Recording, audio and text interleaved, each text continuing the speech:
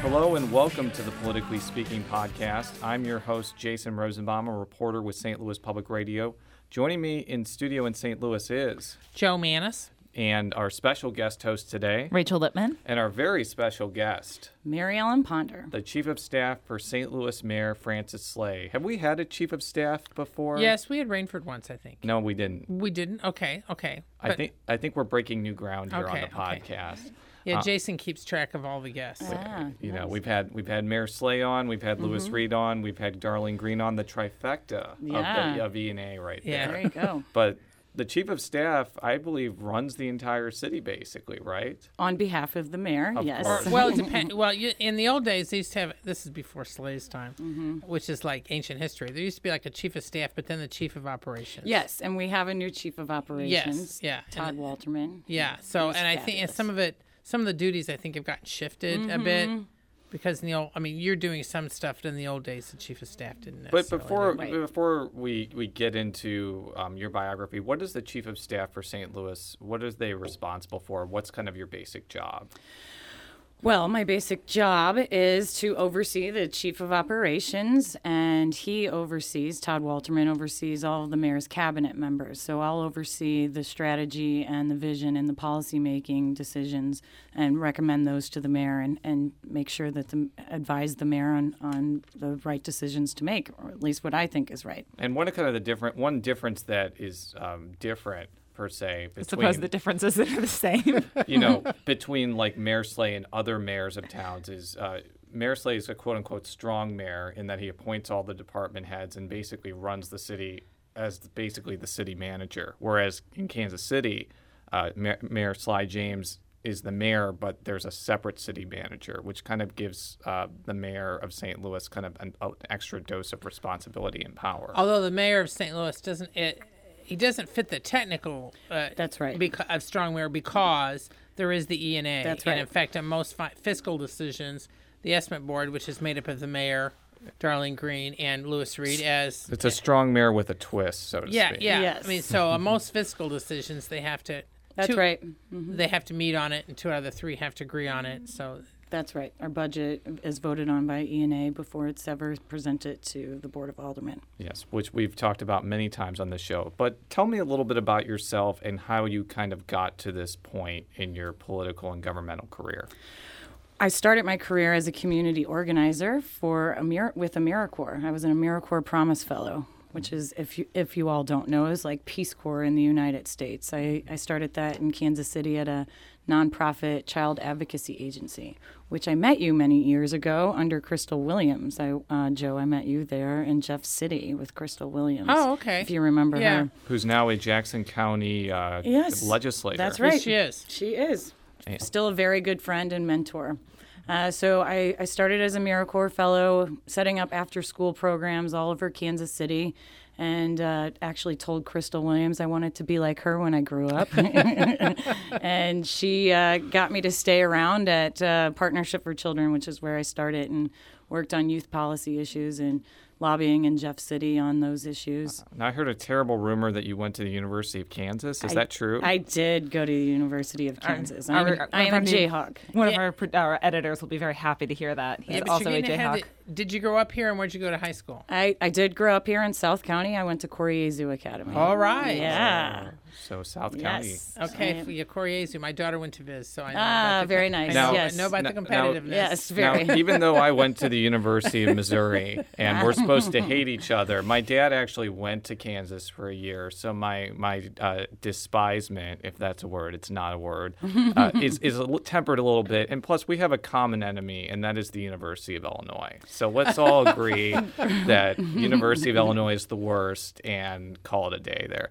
How did you kind of get acquainted with the mayor or the mayor's staff? Yeah, basically? how'd you end up in the city government? Yeah, so after Partnership for Children, I had several jobs working in campaigns and lobbying in Jeff City, and what finally brought me back to St. Louis was working with the AFL-CIO on their 2008 campaign for, the president and the governor. Yeah. And finished up with them in November, and Michael Kelly gave my name to Jeff Rainford, who called me up and asked me to interview for the deputy campaign manager position for the mayor's 2009 campaign. Which was an interesting campaign because that was a rare situation where the general election was actually the marquee event, because former Senator Maida Coleman originally ran as a Democrat. She got out of the race when another candidate with the name Coleman got in. Yes. And the point is, though, the mayor won pretty handily in both situations. I have to ask, now that former Senator Coleman is kind of back in the governmental game as the Office of Community Engagement, how has that relationship been between the mayor and her? You know, they were at a press conference together yesterday announcing the Summer Youth Jobs Program, which started on a small scale under the mayor's leadership. And the governor really, talked with the mayor a lot about what can we do post-Ferguson. And the mayor talked to him about this small program that we had going that we were trying to bring to scale here in the city.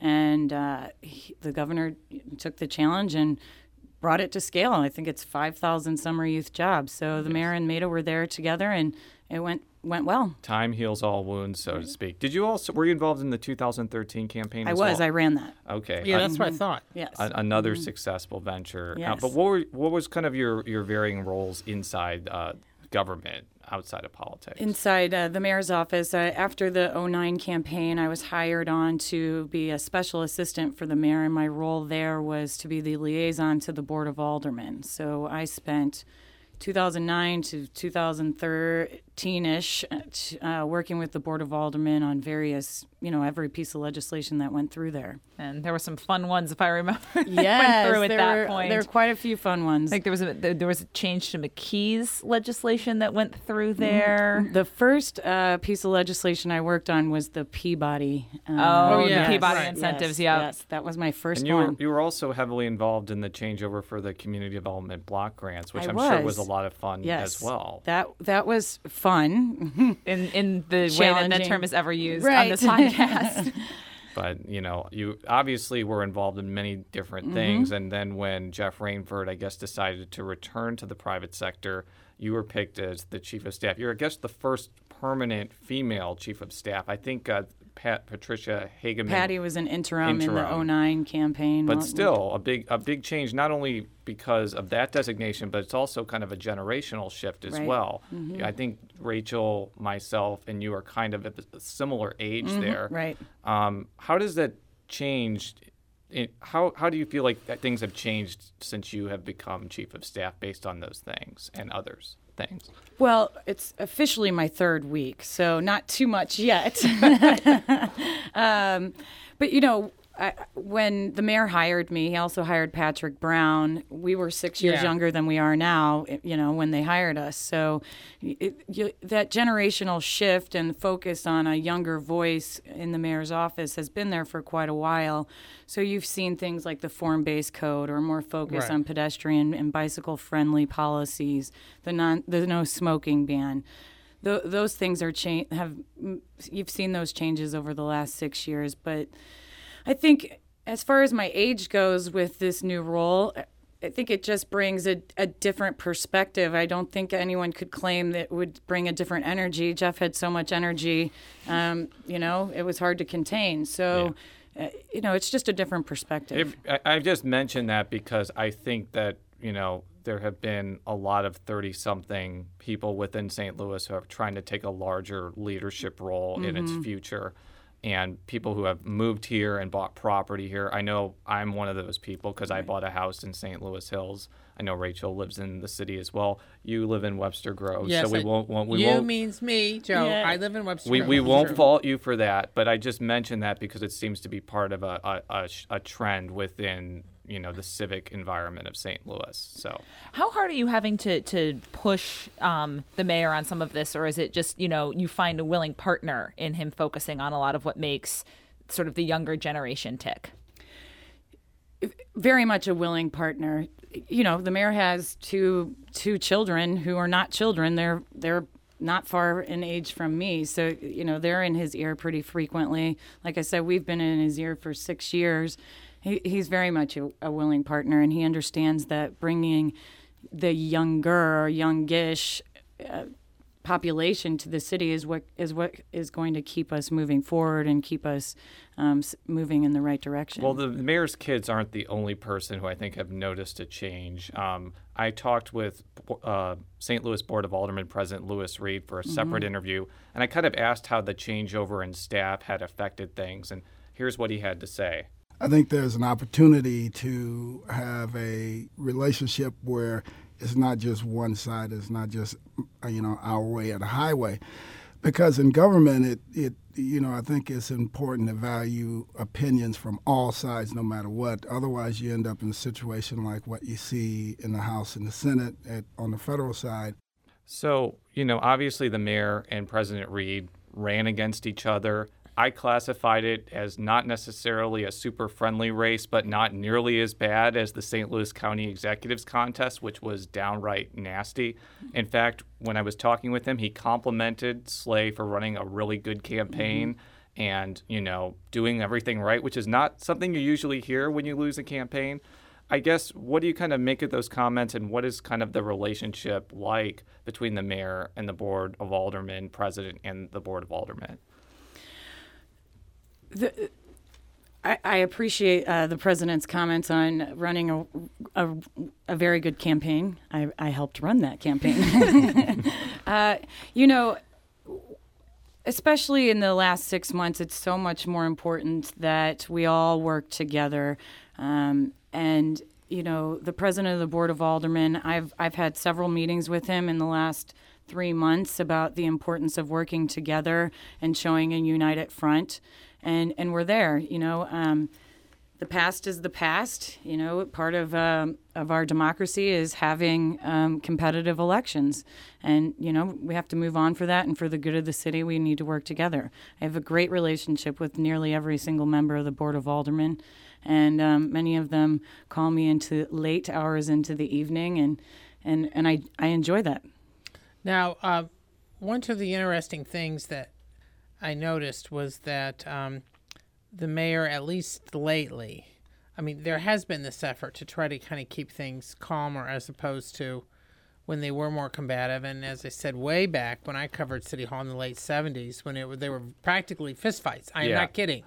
At ENA, and at that time between the and again, all the conflict between Reed and Slay, I thought was not even close to the rancor between Stenger and Dooley that had happened over the last 2 years. But there was still conflict, I would say. But Jill, what were you going to say? Yeah, I think, but some of it can be helpful. But it's. I guess because I used to cover the Board of Aldermen in the late 70s. Things always come to my mind when I'm over there because I just remember. You could make an argument, and I know that the president of the Board of Aldermen has told me that it may not necessarily be a good thing if everybody agrees on every issue. You may need to have that give and take to get to a better result. So right. Well, that's part of the legislative process. That's what I always say. Whenever someone gets frustrated that a bill doesn't come out of committee at the first hearing, I started my lobbying career in Jeff City, where it was rare to see a bill come out after the first hearing. Yes. So when I first started at City Hall, when the first bill, the legislation I worked on was the Peabody incentives, it didn't come out of committee right away, and everybody was a little nervous about that. And I said, I've never seen a bill come out of committee the first time it's heard. So, I think that, debate, healthy, respectful debate is important to getting the best product and what is best for the citizens of St. Louis. Now, I think Joe wanted to ask about legislative priorities. Yeah. With all that in mind, and especially given your previous background, what do you see as the city's priorities right now this session with the General Assembly? Because there's been touch and go. It seems like the old Aerotropolis stuff is sort of not, had been off the table. Or is there other things that are being looked at? Or are you guys still trying to push some sort of Lambert incentives? This year, right now, at this current moment in Jeff City, the two biggest priorities are NGA. You'll see that Senator Richards just introduced a bill to give some incentives to attracting NGA to stay in the city. And NGA, by the way, I don't know what it stands for, but National Geospatial Intelligence thank you, Agency. I know there was There a you reason go. we had you on the show today. Fill in the random acronyms. Thank you. It's currently in Soulard. They're planning to move to a different location, and the potential locations include a plot of land in North St. Louis City, South St. Louis County, and Scott Air Force Base. We'll talk a little bit more about that later in the show, but continue on the other legislative priorities. And then the other major legislative priority is the prisoner reentry program.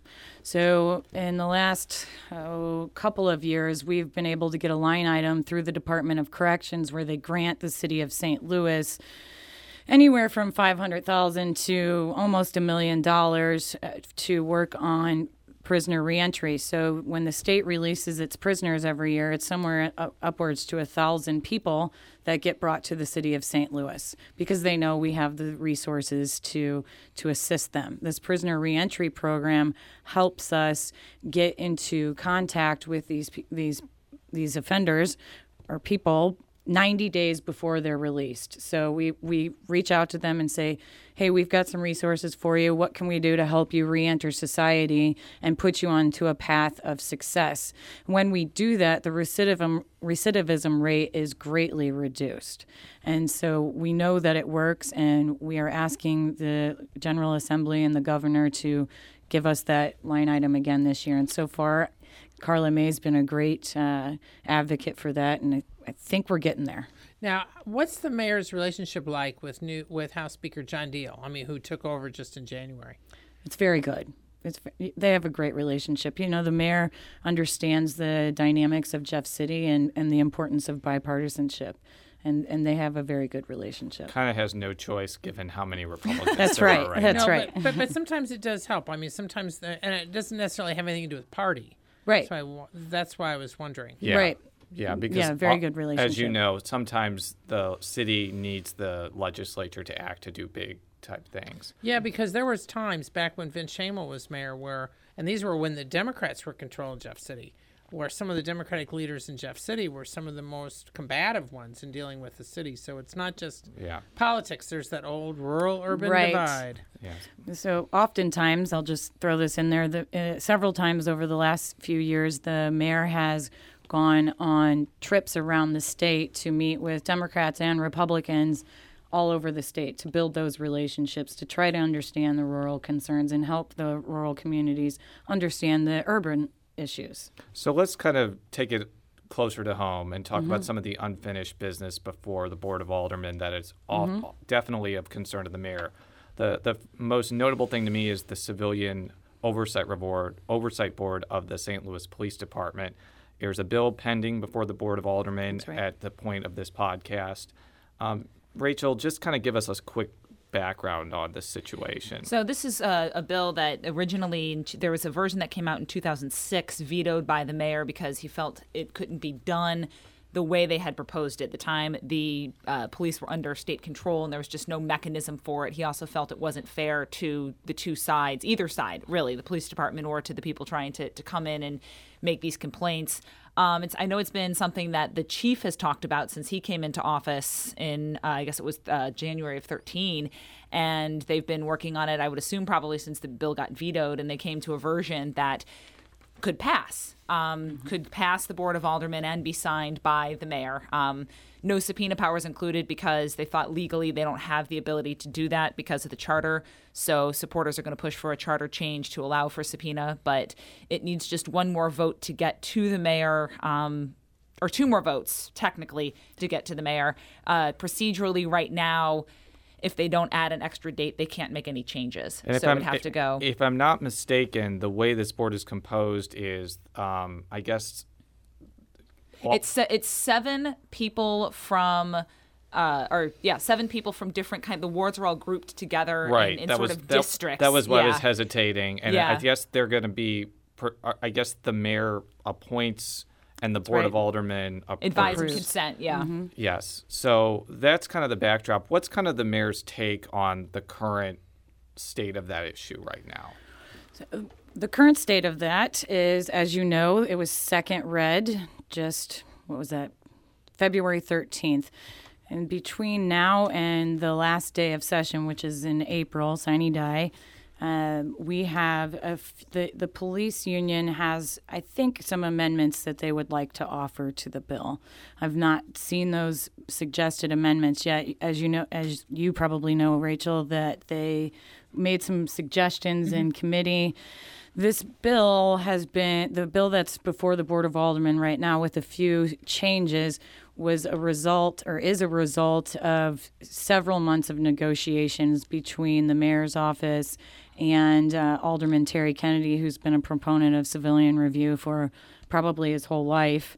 And so there's a lot of ownership and pride in the compromise bill that is there right now. Now, as Rachel mentioned, though, this doesn't have subpoena power for structural reasons because you would have to have a charter change. Is that correct? That's correct. I'm going to play a clip right now, and I want to just be clear to you and our audience. This is Damon Lynch. He's a pastor from Cincinnati. I was talking with him when Ferguson was talking about a civilian review board.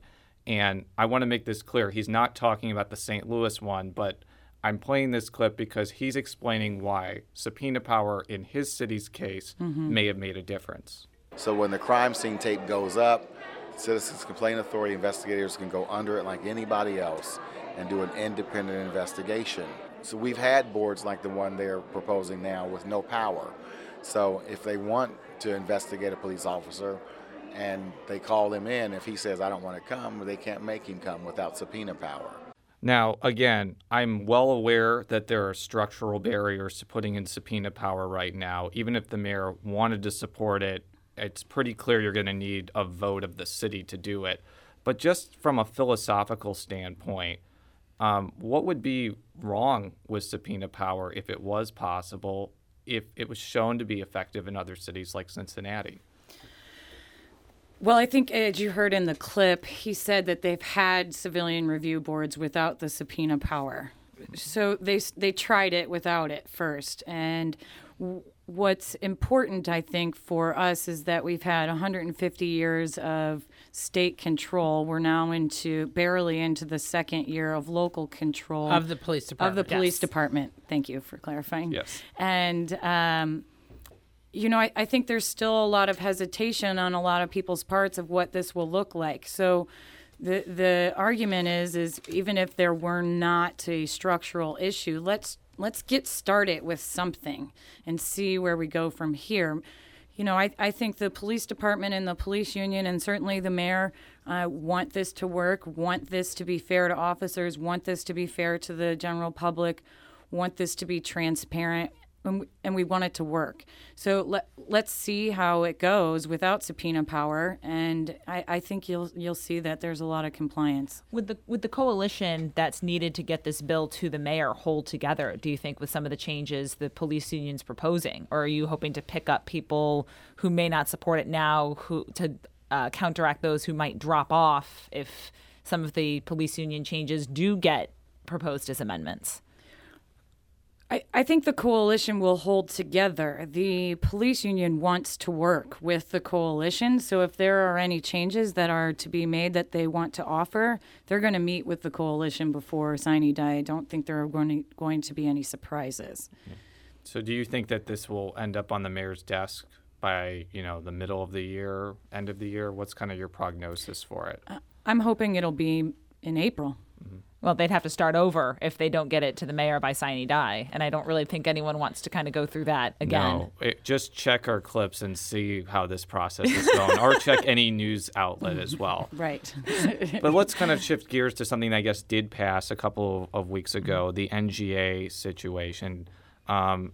Again, Rachel, can you kind of put us up to speed on that? And say what NGA means. National Geospatial Intelligence Agency. I'm terrible at this. As far as I know, it's a Defense Department agency that handles a lot of mapping duties.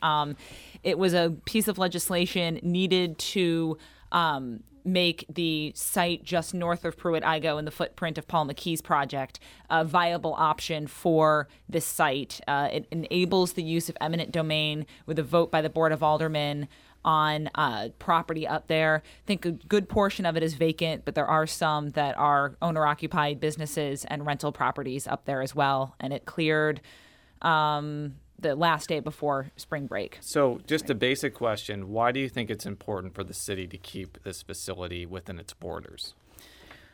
It's important for one major reason. It's 3,100 jobs. It's $2.4 million in earnings taxes.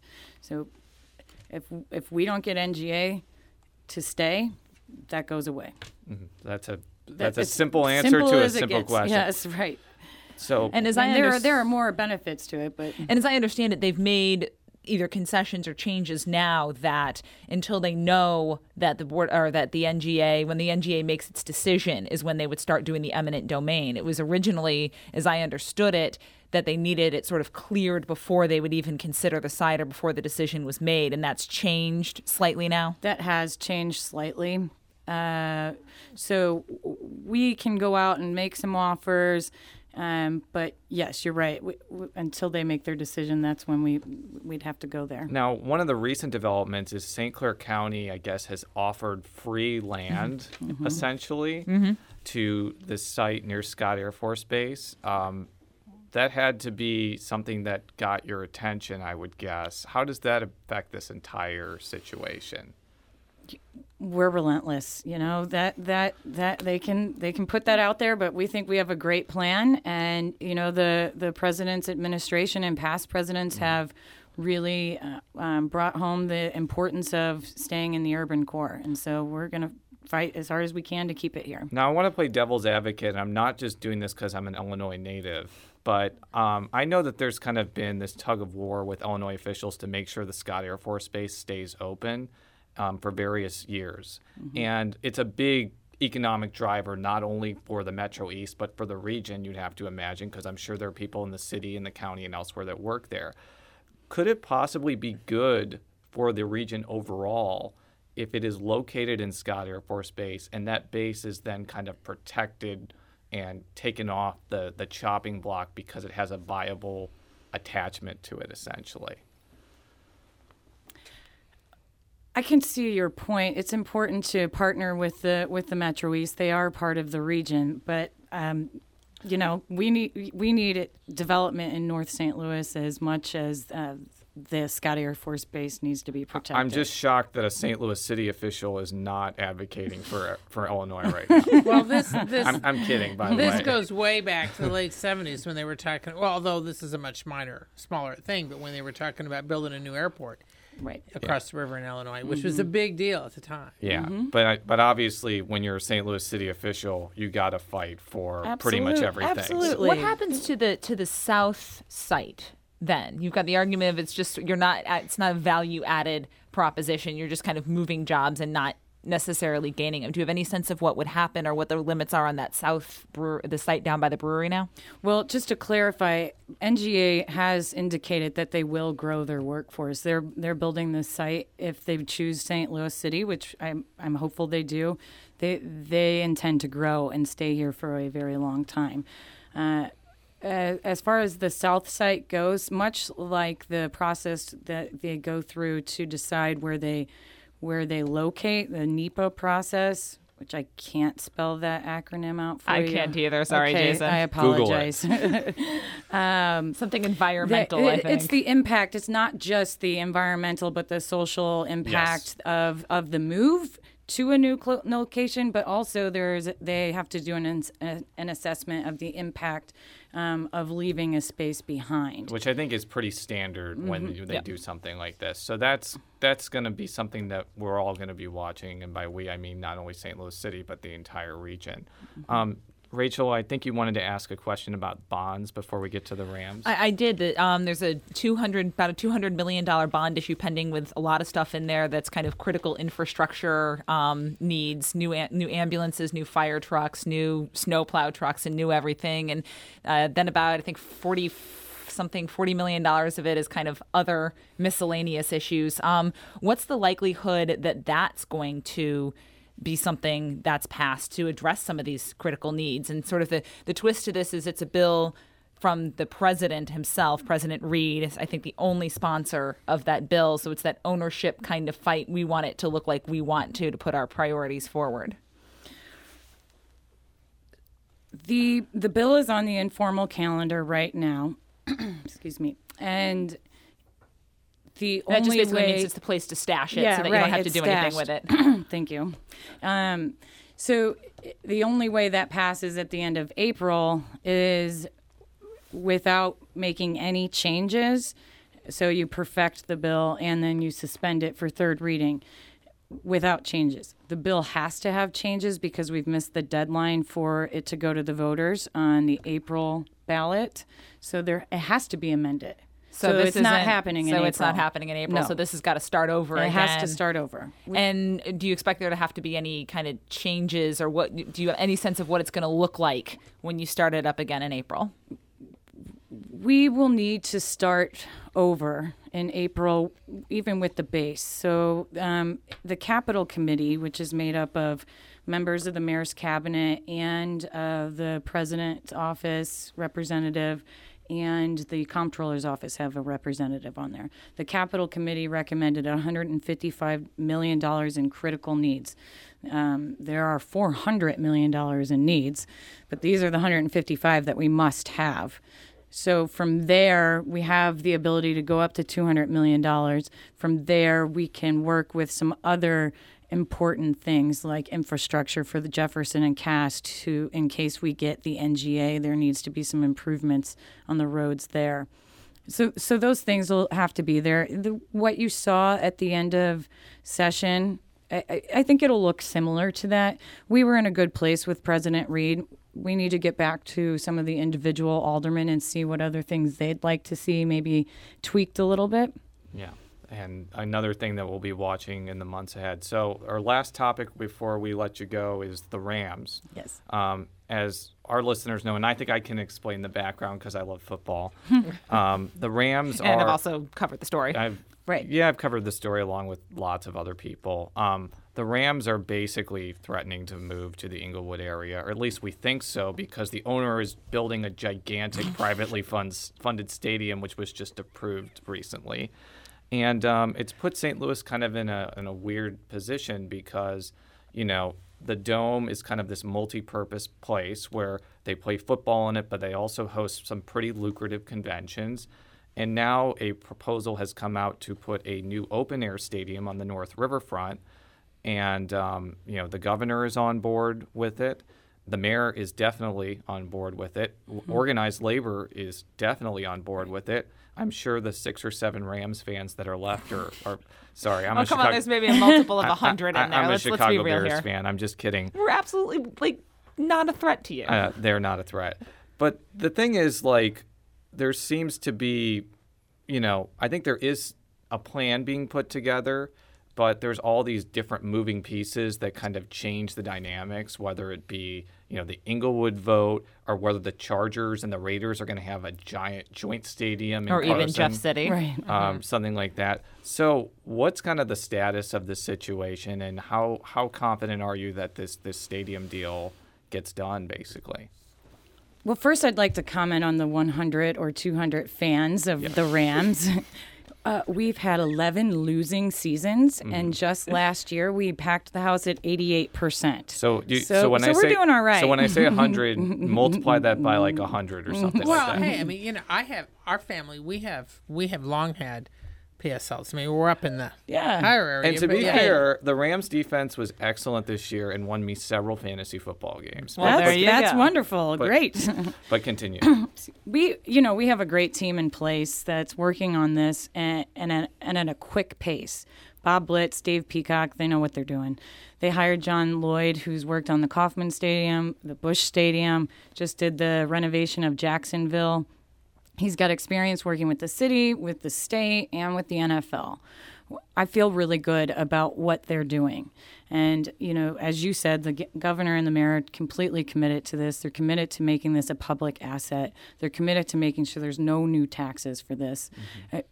I think we're in good shape. It gives us a great opportunity to revitalize another part of the riverfront. And like you said, it'll free up some space at the convention center. We have 6 months out of the year that we lose major conventions. I wanted to ask about the public asset of it, because it's still early and things could change, but one of the ways that they're proposing to change this is basically by quote unquote extending the bonds that are done for the state, the city, and the county, which are paying for the Edward Jones Dome. And there's been kind of a mini debate within St. Louis County and the state about whether there needs to be either another countywide vote or a legislative vote. And Steve Stenger, the St. Louis County executive, I asked him about whether there needed to be one, and this is what he said. If you're asking me the legal question of whether under the current plan county residents would need to vote, I think the legal answer is no. I don't think under the current plan that's been offered they would need to vote. Now, I believe the city has an ordinance about public funding of stadiums. Does the mayor believe that if this plan goes forward and they want to extend the bonds, that the city would vote on this again? We're really looking to Bob Blitz and Dave Peacock to develop the financing for this and give us the recommendation on what's the best way forward in financing this. Mm-hmm. Okay. Yeah, I know a number of the candidates, for various aldermanic seats have even said, regardless, that they would like to see a citywide vote. Do you feel that there may end up being some sort of chorus pushing for it, whether or not it's legally needed or not? There very may well be, with the candidates that are there. It depends on who wins and what comes out of that conversation and what financing package is brought forth. Yeah, because again, it's 2015 right now. The stadium is not expected to open until 2020. The financing could change dramatically, right. And what we're talking about now may be very different. So exactly. It is a little bit speculative, but it is the issue du jour, so we thought we would ask. And the Rams could get better. That's right. They could get better. Or they could move and we get another team in here. I thought that's what the mayor has said. Right. Yeah, that's going to right. be my last question. Like, if the Rams end up leaving, you still end up building a stadium. Maybe you get a soccer team. Do you think it's possible that another team could move in its place? Absolutely. We're one of the top 20 markets, and there's 32 teams. We want to be an NFL city. Watch out, Chicago Bears. The St. Louis Bears sound pretty good. I always heard the speculation was Jacksonville, considering that their owner originally wanted to buy the Rams. I got to say, Exactly. no disrespect to Stan Kroenke, who is a very successful businessman, but if Khan in Jacksonville had bought the Rams, I think we'd be in a very different situation now, because he's apparently an awesome owner of Jacksonville. But we'll leave it at that. I just want to thank you very much for coming in today. Thank you for having me. And to close us out, you can read all of our stories at stlpublicradio.org. You can follow me on Twitter at J Rosenbaum. You can follow Joe at Jay Mannis, that's JMANNIES. You can follow Rachel at R. Lippman, LIPPMANN. And are you on Twitter or are you just on Facebook like a lot of our other recent guests? I am on Twitter, MEPSTL. Thank you very much. Thank you. We'll be back next week. Until then, thank you for listening, and so long.